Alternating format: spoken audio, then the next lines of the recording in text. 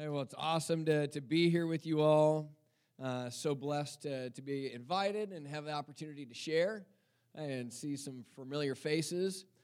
It's also a good morning and kind of a new experience from here. I had a first this morning, which was that before I spoke, even a single word, Veronica came up and bought both books and both stickers, which is unheard of. Normally, you walk into a space and they're like, we're going to see how this goes. And then we're going to decide if we want to even remotely check out this book or any of this situation back here. So we all need some Veronicas in our lives that are willing to have the confidence, see the vision, and act. Amen? So I'm going to open up with a quick word of prayer, and then we're going to dive right into things. But dear Heavenly Father, Lord, I just thank you, God. I thank you that your mercies are new every single morning. I thank you for this church. I thank you for this fellowship and all the believers that attend, that faithfully pray, that serve the house of the Lord. And Lord, we just pray and ask you for more of your wisdom, your revelation, and your spirit, God.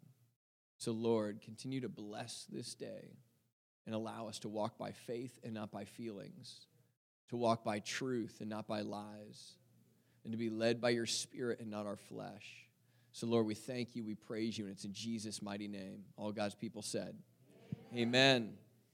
All right, well, this morning I get to share on a topic that's really near and dear to me, which is this idea of a kingdom mindset and a renewing of your mind. And this is a process that God has done an amazing work in me over the last several years and given me some great insight around as he's been leading me and growing me and truly bringing me in this path of a renewing of the mind. Because I grew up, lukewarm Catholic, went to Catholic Mass every single Sunday, went to, the Catholic grade school through 8th grade, kind of went and checked all the boxes, but somehow really missed the relationship, the connection, and the renewing of the mind. And so even in my early 20s, even though I was in Mass every single Sunday, still found myself living according to the patterns of the world and caught up in the mindset of the world with the goals and the desires and the hopes and dreams of the world rather than of the kingdom of God. And so if you want to open with me, we're going to go to Romans 12:2. And this is going to be kind of the central scripture, although I'm going to bounce around and cover a lot of different scripture throughout our time here this morning. But that's going to be the main one that really guides and drives the focus for us here this morning. And it's Romans 12:2. But while you're flipping there, I'll just kind of share this mindset, your mindset, what that is, if you're not really familiar. It's your whole of attitudes, beliefs, and values. So your whole attitudes, beliefs, and values of a person makes up your mindset or perhaps your worldview or whatever you want to call it. But it's really the central mode by which you think and perceive and interact with the world. And so this is part of our mind and why it's so important when we read Romans 12:2. And it says, do not conform to the patterns of this world, but be transformed by the renewing of your mind. Then you will be able to test and approve what God's will is, his good, pleasing, and perfect will. So as we engage with this today, to realize that do not be conformed to the patterns of this world. What is it? Well, that's the expectations of this world. The things that the culture puts on us. It's essentially saying like the world has a version of what a well-lived life looks like. It has a measuring stick of what it means to have a well-lived life according to the patterns of the world. But God's saying, do not be conformed to those patterns because you're not of this world. Is that you can be in it but not of it, and that he wants to do a renewing of your mind. That when we come to Christ, and we believe in our heart and confess with our mouth, that he wants to completely renew our mind because we've spent however many decades being raised in the patterns of the world, being raised in the thinking of the world. And our emotions have even been trained in that of the world. And he has to do a complete, and that's why Jesus calls for us to be born again. It is so important to actually be born again because you have to actually leave the things of this world and be born into a new family with a new identity and a new spirit and a new heart and a new mind. Otherwise, you're going to continue to try to follow Christ while also still following the world. And how many people can attest that just doesn't work? It falls flat. It leaves you with a lack of rest, with a lack of peace, and with a restless spirit. And so this is this call to go all in with Jesus Christ from the top of our head to the tip of our toes and everything that we have. Because I realized I've kind of looked at my own personal journey and also looked at the walks of the people around me. I've realized that the biggest issue for a Christian is being trapped in a worldly outlook, a worldly mindset. And it takes radical devotion to God to actually renew your mind, because the things that have been hardwired from our family of origin, from our family and friends, from our high schools and perhaps colleges and workplaces and the media and the arts, the shows, the music. I mean, the patterns of this world are so abundant and so persuasive and pervasive that it's just coming at us 24/7. So in order to experience a renewing of the mind and maintain that renewing of the mind, it takes ridiculous focus on the kingdom of heaven and getting our eyes set on the sights of the realities of heaven, not the things of earth.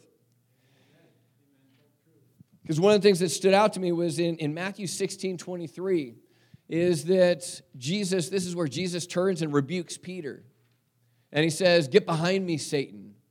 And in the New Living Translation, it said, "For you're a dangerous trap to me." And a couple of years ago, that really stood out to me. And so I wanted to know, okay, well, what is Satan's dangerous trap? And Jesus says, "You're a dangerous trap to me, for you're merely seeing things from a human point of view, not from God's point of view." And so Satan's dangerous trap is to get our minds so fixated on the things of this world that we're merely seeing ourselves, other people, our work, our calling, our purpose, merely through a human point of view and not from God's point of view. And we completely miss the bigger thing, because people continue to live for themselves and live according to the ways of the world, which in Proverbs 14:12, it says there's a way that seems right to a person, but it leads to death.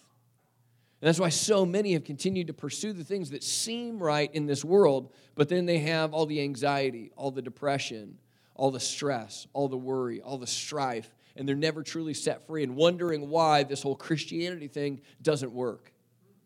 Because they haven't gone all in, and they haven't fully surrendered, and they still have one foot in and one foot out. I kind of refer to it as like the hokey-pokey Christian, where you got one foot in and you got one foot out. And I lived that way, and I've been there, and I've done that, and it doesn't work, and it just leaves you at a total lack of peace. And so part of this is really speaking from this place of, even I came across, I get this Voice of Martyrs magazine, which really shares these stories of persecuted Christians around the world. And one of them was this man, Peter Jacek, who is from the Czech Republic. And he was going around and ministering to people and helping, lead discipleship groups and share Bibles. And he ended up getting imprisoned and arrested and imprisoned with ISIS in a Sudanese prison. And he was there in this prison for 445 days. And he actually had received a lifetime sentence. The judge had issued him a lifetime sentence in the Sudanese prison. And he thought all things were lost and it was going to be completely hopeless. And then God totally did a miracle. And they ended up rescuing him and brought him out of this prison. And when he came out, he said these words. He said, "Lord, God, thank you. You saved me from a lifetime sentence in prison. The rest of my life is yours." And when I thought about, amen. And when I thought about that is that, obviously most of us are never going to find ourselves in that situation. But when you think about the patterns of the world, the expectations of the world, I grew up in an expectation of the world, whereas, going through high school, playing sports, achieving awards, grades, so you can get into a good college. And then when you get into that good college, you do that so you can get a good job. And then when you get the good job, you then go for the promotions and you go for the, reward of a house and all these sorts of things. And it was this endless cycle that I eventually realized that it's just this dangling carrot that you never actually get. As I pursued and ended up with a master's degree and a PhD and just going through all the motions of the things of this world, only to realize, I never actually get the carrot. As soon as you get close to that carrot, it just gets moved further out. And now you got to do this, and now you got to do that. And it was this realization, this connection with Peter Jacek. What he was saying was for me, it was, God, thank you, for you have saved me from a lifetime sentence from the patterns of this world. And you have brought me out. The rest of my life is yours.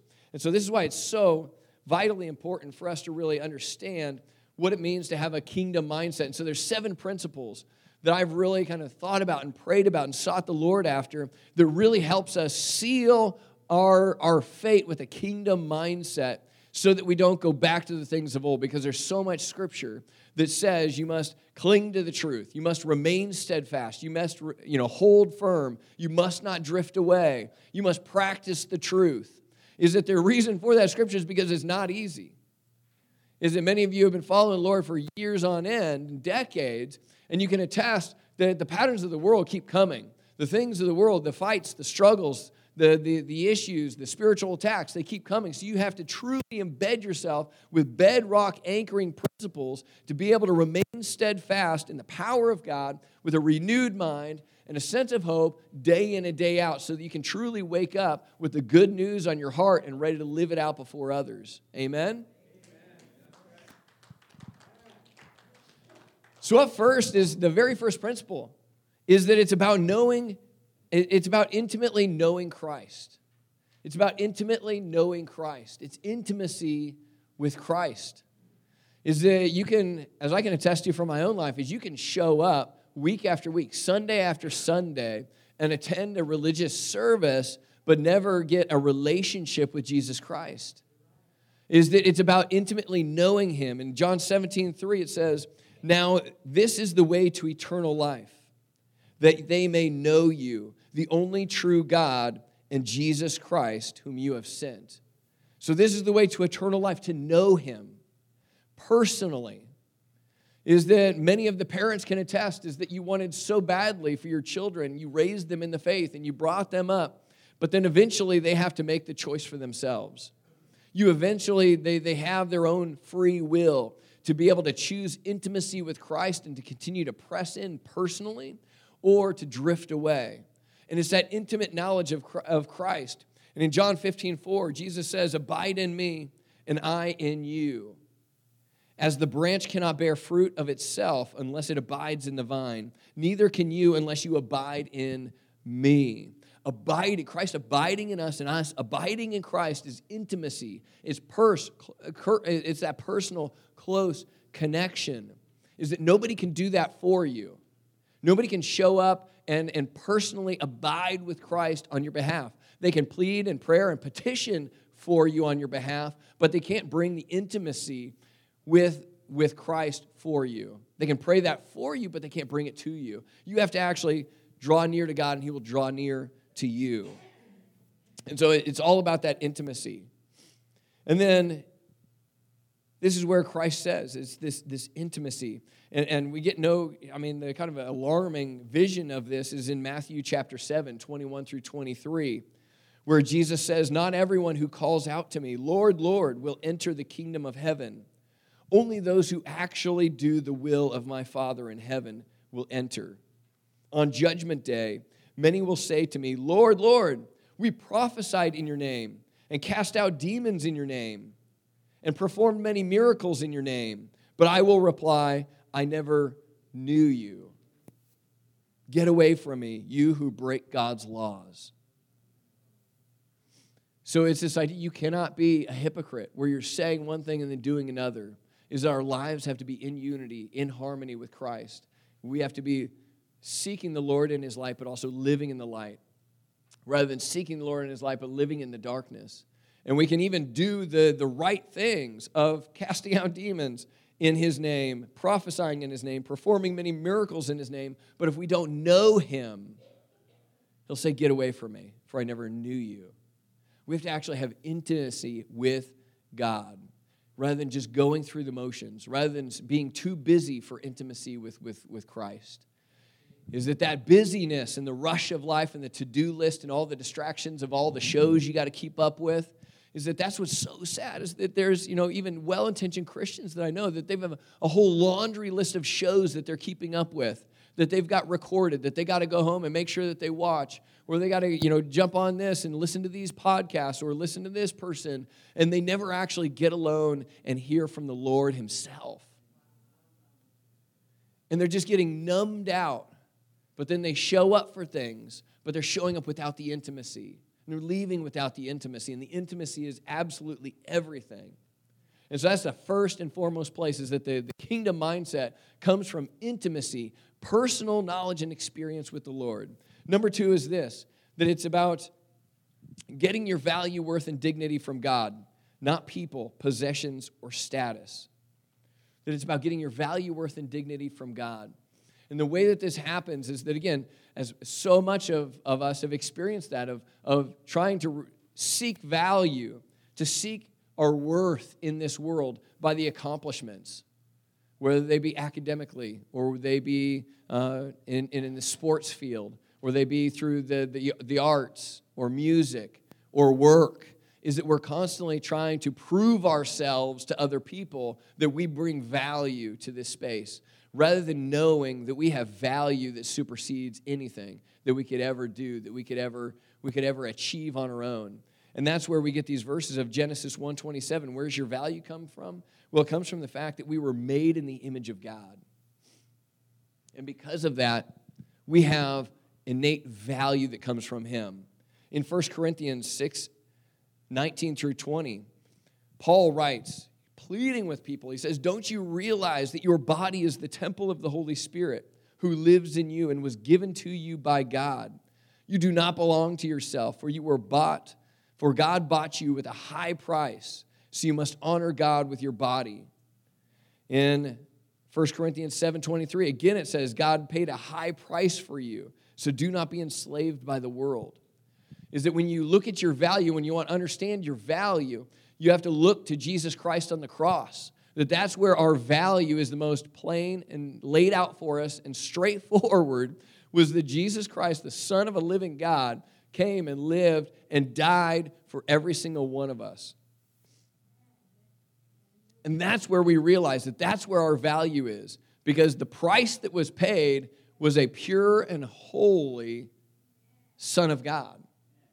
That was the price, that's the value that God saw on your life, is that it wasn't bulls and goats. It wasn't doves and pigeons of the Old Testament. It was Jesus Christ to really drive home, this is the value that's placed on your life. And it's the precious blood of Jesus Christ. But we can all read that and see that, but it's so hard to believe it for ourselves. There's a reason that Paul says, don't you realize? Pleading with people. He didn't. If it was that easy to understand, to believe, and so many can believe it for another person but not believe it for themselves. And then they go out seeking value, worth, and dignity from people, from a relationship. That's why people get in unhealthy relationships and the whole sorts. And it's also being able to simply say that it is well with my soul. When we have value, worth, and dignity in God, that's where we get that contentment, where we can say, it is well with my soul. Rather than, again, so many, again, this whole kingdom mindset thing, the reason it's so passionate and on my heart is because there's so few Christians truly walking with a kingdom mindset. Because for so many, it is well with my soul when I'm feeling fit and looking good, when my posts are getting attention and likes. It is well with my soul when I have a completely checked off to-do list, when I have the position or title I deserve, the house is neat and tidy and in order, then it is well with my soul. When my GPA is 3.5 or higher, it is well with my soul. When I'm able to do things perfectly, when I get that promotion, when I'm fixing other people's problems, then it is well with my soul. But we have to get that value, worth, and dignity from God and God alone.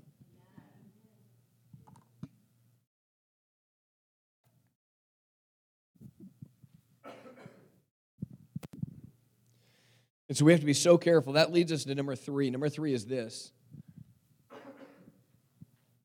that we have the same Spirit in us that raised Christ Jesus from the grave. We have the same Spirit that raised Christ from the dead lives in me. This is Romans 8:11.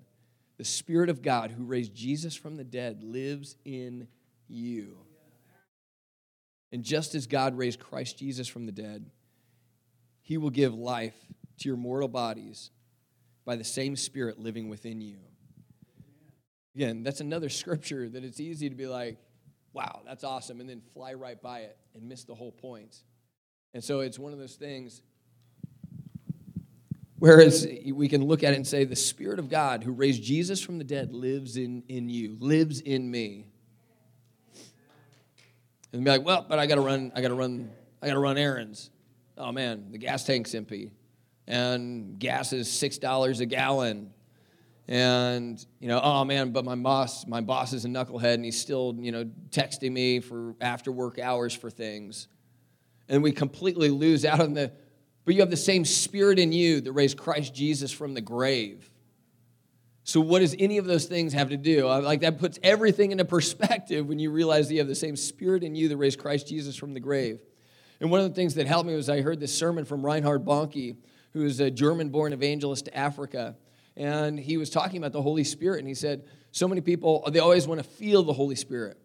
And if they don't feel the Holy Spirit, then they think the Holy Spirit's gone. God has abandoned them, and they're all alone and all by themselves. And he likened it to this. He said, the Holy Spirit, he said, it's just like a millionaire. A millionaire doesn't carry $1 million on them at every single point in time. They don't carry their millions with them so they can feel the millions. They don't always feel all of that, but they always have access to it. And that's the same way with the Holy Spirit, and that was so refreshing for me because I just felt like these mighty men and women of God, they just always just walked in the Spirit with all this feeling and knowing that the Spirit of God, and it's like, no, that's not normal. Like, yes, that happens from time to time, but people aren't just walking around constantly 100% of the time feeling the Spirit of God. But it's so important to realize we always have access to the Holy Spirit. So he's always just a breath away, one word away, calling him in and partnering and renewing our strength within him. For it is not by force, not by strength, but by his Spirit, says the Lord. And so that's an important one. So those first three, that it's about intimacy with God. It's about intimacy with Christ. It's about getting your value, worth, and dignity from him. And it's about knowing that you have the same Spirit in you that raised Christ Jesus from the grave. Those three things produce a powerful personal walk and personal testimony with God that sets you free from the patterns of the world, the expectations of people, and sets you above and beyond anything that could come against you. And then it sets you up for these next 4 principles. And number 4 is this, that it's about God's kingdom, not your kingdom. And this is something that I missed for decades. Matthew 6:33, seek first the kingdom of God and his righteousness, and all these things will be added to you. But seek first the kingdom of God. The patterns of this world make it about seeking your kingdom, making it about your will and your ways and your desires and expanding your personal space and getting that nicer home or that nicer car, nicer clothes, nicer things, and it becomes all about our kingdom rather than about God's kingdom when we completely miss the point. As in Philippians 1:27, you must live as citizens of heaven. It's so important to realize that conducting yourselves in the manner worthy of the good news about Christ. And the biggest thing here is there's a warning for us in Psalm 39, 4 through 7. And 39, 4 through 7. 1 second. I'm just keeping tabs on the clock here. Is that Psalm 39, 4 through 7 says this. This is a psalm from David. He says, Lord, remind me how brief my time on earth will be. Remind me that my days are numbered, how fleeting my life is. You have made my life no longer than the width of my hand. My entire lifetime is just a moment to you, at best. Each of us is but a breath. We are merely moving shadows, and all our busy rushing ends in nothing. We heap up wealth, not knowing who will spend it. And so, Lord, where do I put my hope? My only hope is in you. There's a sobering realization that we are merely moving shadows, and all our busy rushing ends in nothing.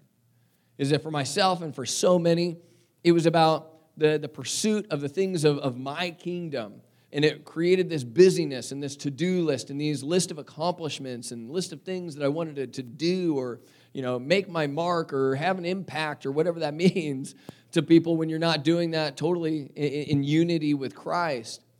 But it's this realization that when you're doing that, you're merely moving in shadows. If it's done for you, it's merely moving shadows. Or as Paul writes in 1 Corinthians 13, it's even worse than that. If it's done without love, then you're nothing more than a clanging gong and a noisy cymbal. And it's worse than moving shadows. But it rushes and it leads to nothing when it's about you and it's about your kingdom and it's about your ways. And so it's this realization, which then ties in with number 5, which is that it's about God's will, not your will. It's about God's will, not your will. And this goes hand in hand with it. It's about God's kingdom, not yours. It's about God's will, not yours. And this comes, again, Matthew 6:10. Even just in the Our Father prayer that Jesus gives us, he says, may your kingdom come, Lord. Our Father who is in heaven, holy is your name. May your kingdom come. May your will be done on earth as it is in heaven. But so many of my prayers was praying up to the Father in heaven about my kingdom coming to fruition, about my will being done. And then a few years ago, I saw this kind of meme that was being shared on social media. And it said, if all of your prayers were answered, would it change the world or just yours? And that really cut me to the core of just realizing that if all of my prayers were answered, it was pretty much just going to change my world and maybe my immediate family's world. And that was about it.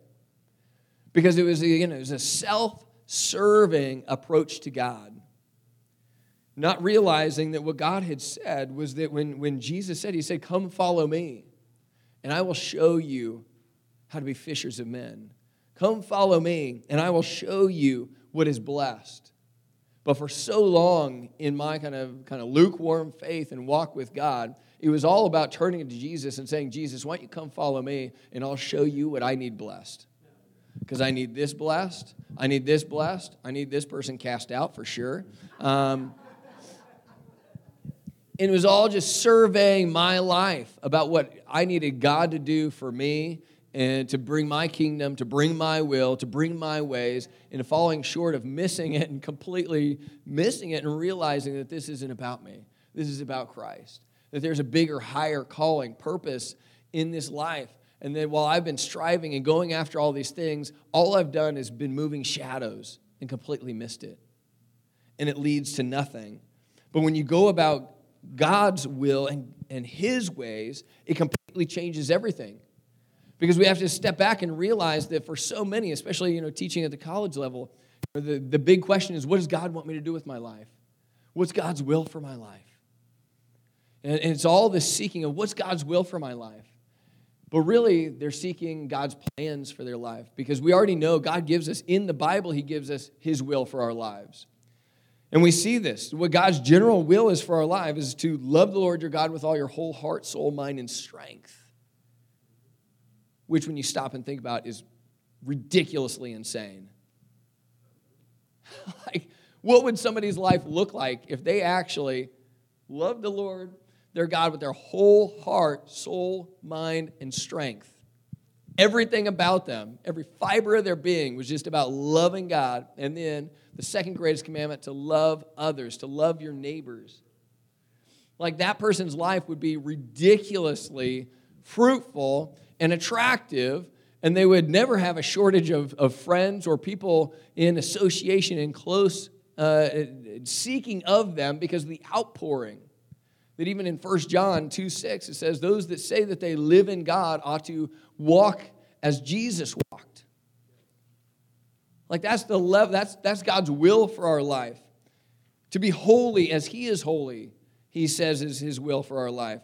To always be joyful, never stop praying, be thankful in all circumstances. That's God's will for our life. To go and make disciples and baptizing people in the name of the Father, the Son, and the Holy Spirit, teaching them to obey the commands that He has given us. That's God's will for our life. Yet we're like, no, I got that, but like, what do you want me to do for work? Like, who do you want me to date? Who do you want me to marry? Where do you want me to live? What kind of car do you want me to buy? And we start just completely avoiding all that, and we seek God's specific will, and the specific will of what God wants to do with me specifically.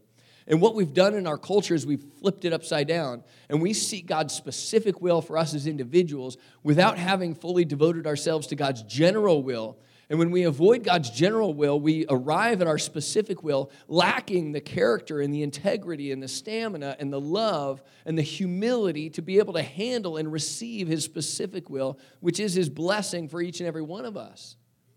And instead, we arrive there not having that character, and what was meant to be a blessing now becomes a curse because we've tried to step into something that's too bigger than our character, because we have failed to be able to surrender ourselves, to be refined by Christ, to be able to be prepared to walk in his ways over here. Imagine what the kingdom of God would look like currently in our day and age if people prayed as much about God's general will and seeking to become more and more like Christ from one degree of glory to another, as much as they pray about what God wants them to do specifically for their life at every corner and every turn and every decision. It'd be so crazy and so radical to see the way people would walk, the way people would talk, actually living like Jesus if it was about God's will, not our will.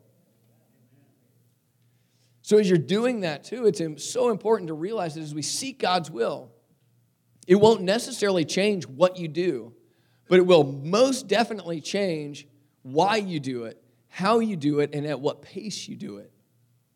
And yes, there are certain things that we are doing, or maybe even jobs that we're in, places that we are, that it will change that completely. But other times he'll say, hey, continue, just as Paul writes, continue as you were, but now with a new why, a new how, and a new pace by which you do that.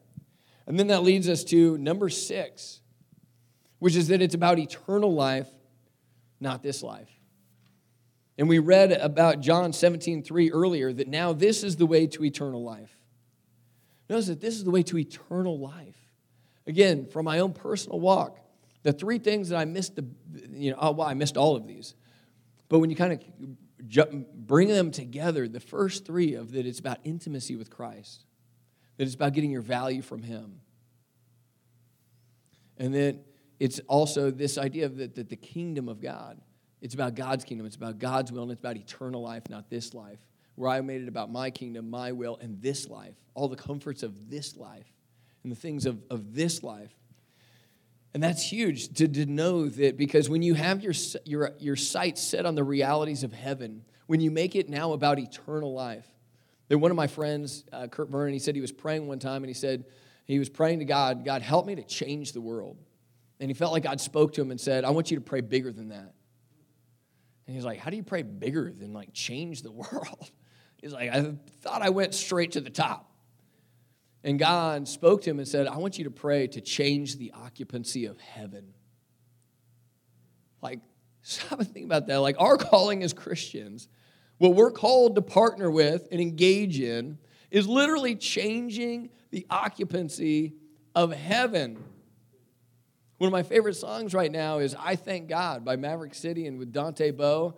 And part of that is this line in that song where it says, hell lost another one. Like, hell lost another one. Heaven gained another one. But I mean, career-wise, like I needed a meaningful and important career. Like, should I be a dentist? Should I be a lawyer? It's like, no, you get to change the occupancy of heaven. Like, how do you? Clearly, we have missed that. Like, when we're so eager to focus on our work and our career as that being our place of meaning and significance and value, it just indicates that we have completely lost sight of the true meaning and purpose and the highest calling, which is that we get to work with God to change the occupancy of hell and from hell to heaven, and to move people from hell to heaven.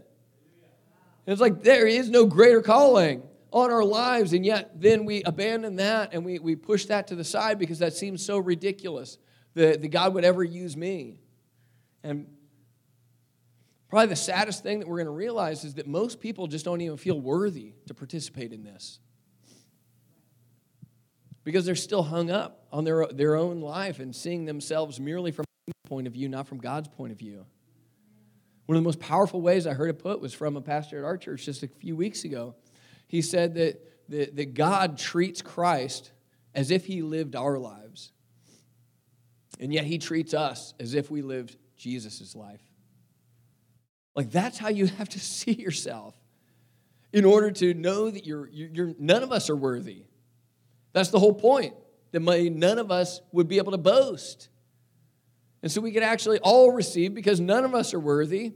And because of that, we are humble servants to the Most High God because none of us were worthy to earn it and to be puffed up and prideful. And so then we walk in this calling, and people don't feel like they're worthy to participate, worthy to accept this, worthy to receive His love, worthy to receive His forgiveness. And so what are they doing? They're still walking in sin. They're still walking in unforgiveness. They're still walking from a deficit of love. They're still walking with the identity of the world rather than realizing that you have a new identity in Christ. You're a part of a royal priesthood, a holy nation, a chosen people, God's very own possession, the son or daughter of God. And as this guy Dan Muller put, he says, nobody ever, told me that Christ died for me because I was a sinner. And he's like, yes, that's true, but nobody ever told me that the reason He didn't die for me because I was a sinner. He died for me because I was a lost son with a destiny. Like, that's a big identity shift when we start to realize these things that God has in store for us. And when we have this idea of eternity in mind, now it brings a complete different approach to pain, to suffering, to sickness, to disease. All the hardship that we face now is completely flipped on its head when we view things in light of eternity rather than just merely this life. Because if your eyes are set and focused on this life, then pain, suffering, sickness, disease, hardships, all these things, broken relationships, all that stuff is going to grow in its influence and magnitude in your life. But when you have your eyes set on eternity, that's where it puts all that stuff into perspective. And then I'm called to walk with a testimony in every single area of this. So that's such a huge, important factor to be able to catch as we live this way. And that was one that even during the pandemic is that I went to the hospital more during the pandemic than I had my whole previous life combined. I had like 5 different staph infections and just all sorts of different stuff. And then every other month I was going back to Kaiser in Baldwin Park. Like, here we go again. But it changed. What God was showing to me in that season was I would pray for healing. And if I wasn't getting healing, like the first, like in staph infection, I prayed for healing, gave it a day, gave it 2 days, gave it as long as I could before I was going to be in serious trouble. And then realized, okay, if God's not healing me and He's sending me to the hospital, then He's sending me there on a mission. And He's sending me there for a divine appointment. Somebody there needs prayer. Somebody there needs encouragement. And so every single time I was going to the hospital, I was just praying, God, who are you sending me here to touch? Who are you sending me here to pray for? Who are you sending me here to encourage? And so it changed my walk. Rather than most people getting sick and injured, now everybody pray for me. I need help. And then I'm here. Everybody serve me while I'm here at the hospital. This kind of mindset flips everything over. And you realize, like, no, okay, if I'm going here, then I'm going here on a mission. I'm going here on a purpose. And I was able to pray for, doctors and nurses and people that were bringing food and people standing in line and people waiting in the urgent care with me. And it became this process of just having these eyes to see because it was set on the sights of eternity. And so this is the last one, number 7. Number 7 is it's about having one common enemy, not many. It's about having one common enemy, not many. And this is huge for kind of closing out our kingdom mindset. That in Ephesians chapter 6, 10 through 18, it says a final word. Be strong in the Lord and in His mighty power. Put on all God's armor so that you may be able to stand firm against all strategies of the devil.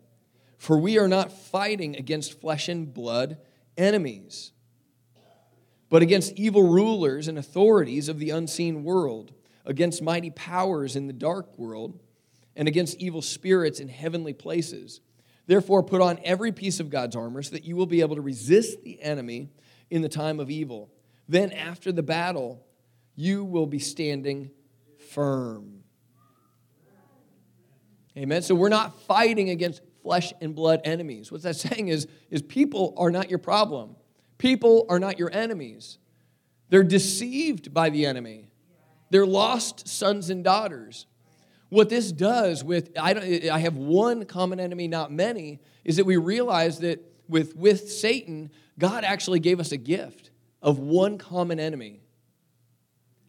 That's why, unfortunately, just even in our own culture, in our own country, like it's going to take a massive outside threat and enemy to unite us all.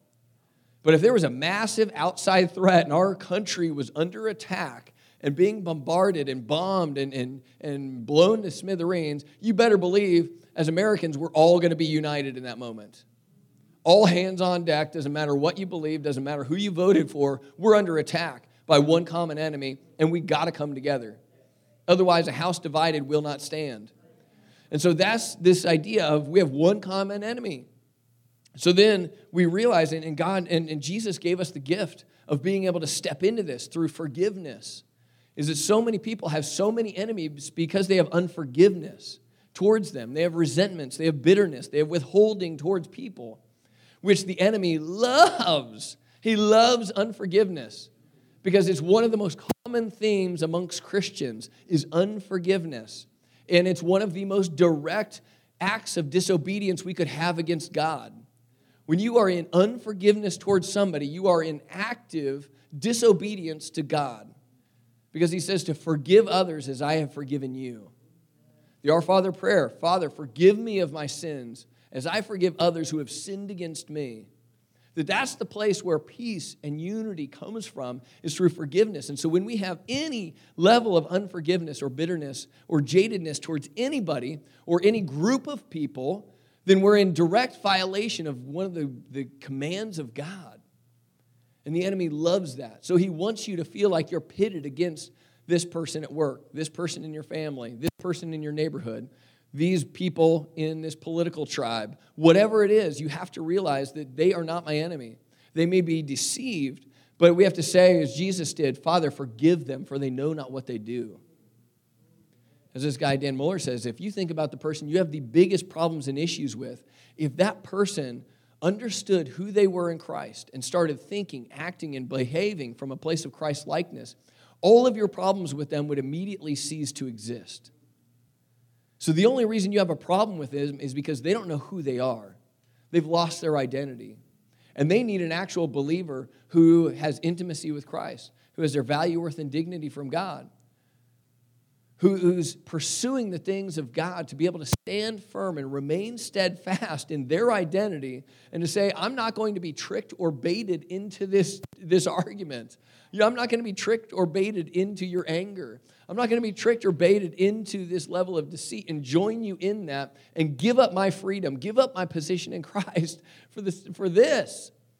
I'm going to remain steadfast and firm, and I'm going to show you peace and grace and mercy and patience and kindness and goodness, the fruit of the Spirit, because you're not going to drag me down.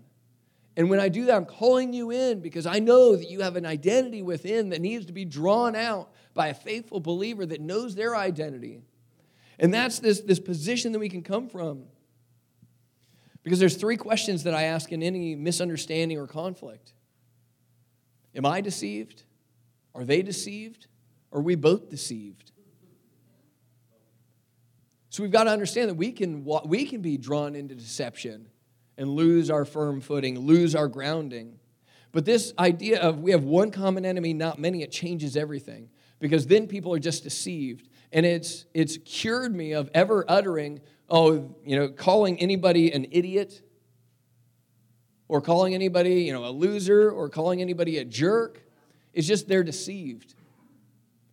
So it's so easy to look at people in different political parties and be like, those losers, those crazy people, those this or that and the other thing, and get into name calling and realize, no, the only name you should call them is deceived or lost sons and daughters.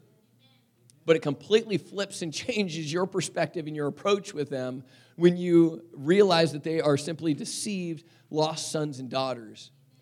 Now, all of a sudden, your approach changes radically.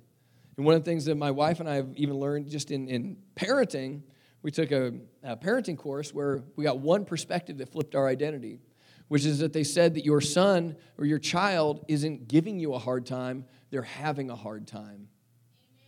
And I would apply that to just all people in general. People in general aren't giving you a hard time. They're having a hard time. And when you approach people that way, whether it's the crazy driver on the highway, whether it's the rude barista that maybe spit in your coffee while you weren't looking, whatever, they're deceived. They're hurting. And so I'm not going to take any of this personally. Because what happens when we become insecure Christians, we take everything personally. And then we have many enemies. And we have a victimhood rather than no enemies and complete forgiveness and a clear conscience. And so this is so huge that hurt people hurt people. When we can realize these 7 principles set us up for absolute success in the kingdom of God. And so we've got to be able to realize what is setting us free. And so that's part of this, these 7 things that it's about intimacy with Christ that's going to motivate this. That it's about getting your value and understanding your value in God. Realizing that you have the same Spirit in you that raised Christ Jesus from the grave. That it's about God's kingdom, not your kingdom. That it's about God's will, not your will. And then it's this idea that we have one common enemy, not many. It seals us, it roots us, and it deeply plants us in this identity in Christ that's unshakable, never to be baited and tempted and drawn out, but to be able to walk in love and live in love that produces change in other people's lives and leads them to Christ and changes the occupancy of heaven. So with that kind of a mindset, you can wake up every single day deeply in love with God, deeply in love with people, and if you want to be pissed off at anybody, be pissed off at the devil. That's the kind of spirit and attitude we can bring to any given day when we are able to set our sights on the realities of heaven, not the things of earth. And we avoid Satan's dangerous trap of merely seeing things from a human point of view, not from God's point of view, when we do that. And so I just want to close with this, and it's a call for perhaps, and for some of us, it's a call for repentance. That out of those 7 things, I know that I fell way short. I mean, there's a reason why I've gotten to those 7 and why God's transformed my heart in that. Because I completely missed it. And if you're somebody that has heard those 7, and there's even just one that you're like, yeah, I'm falling short in that area right now, then this is a time, and the worship team is just going to play a song in the background, but I want this to be a call to action, a time where we actually take action to repent and turn to God. For the kingdom of heaven is near. And we don't have time to waste in unforgiveness. We don't have time to waste continuing to seek our own kingdom and our own will. We don't have time to waste in walking in anything less than your God-given value and the freedom from people and the freedom from expectations and in the power of love. So today, this morning, if that's you, if there's even just one principle that you've fallen short, let alone perhaps all 7, then during this song, come forward for prayer. I brought some anointing oil here. Like I came for transformation and change. I didn't come to play, didn't come to just give a good talk. Because in 1 Corinthians 4:20, it says that the kingdom of God is not just a matter of talk, it's living by God's power. And this is a time to move from talk to power. And there's power in coming forward, getting up from your seat, walking forward. Whether that just to kneel, to sit, to stand, but to say, here I am, Lord. I repent. I have missed the mark in this area. And I want you to renew my mind right here, right now. And I want to leave here transformed because I want to walk in freedom. I want to walk in peace. I want to walk in love. And I want to experience divine appointments. And I want to experience the miracles. And I want to prophesy. But most importantly, I want to know you. I want to know you more. And that's the beauty of repentance, is that it actually allows us to know God more deeply, more powerfully, more transformatively than anything else. So when we withhold our repentance, we withhold the transformation. So I'm going to pray, and then I just invite you up, and Pastor Chuck.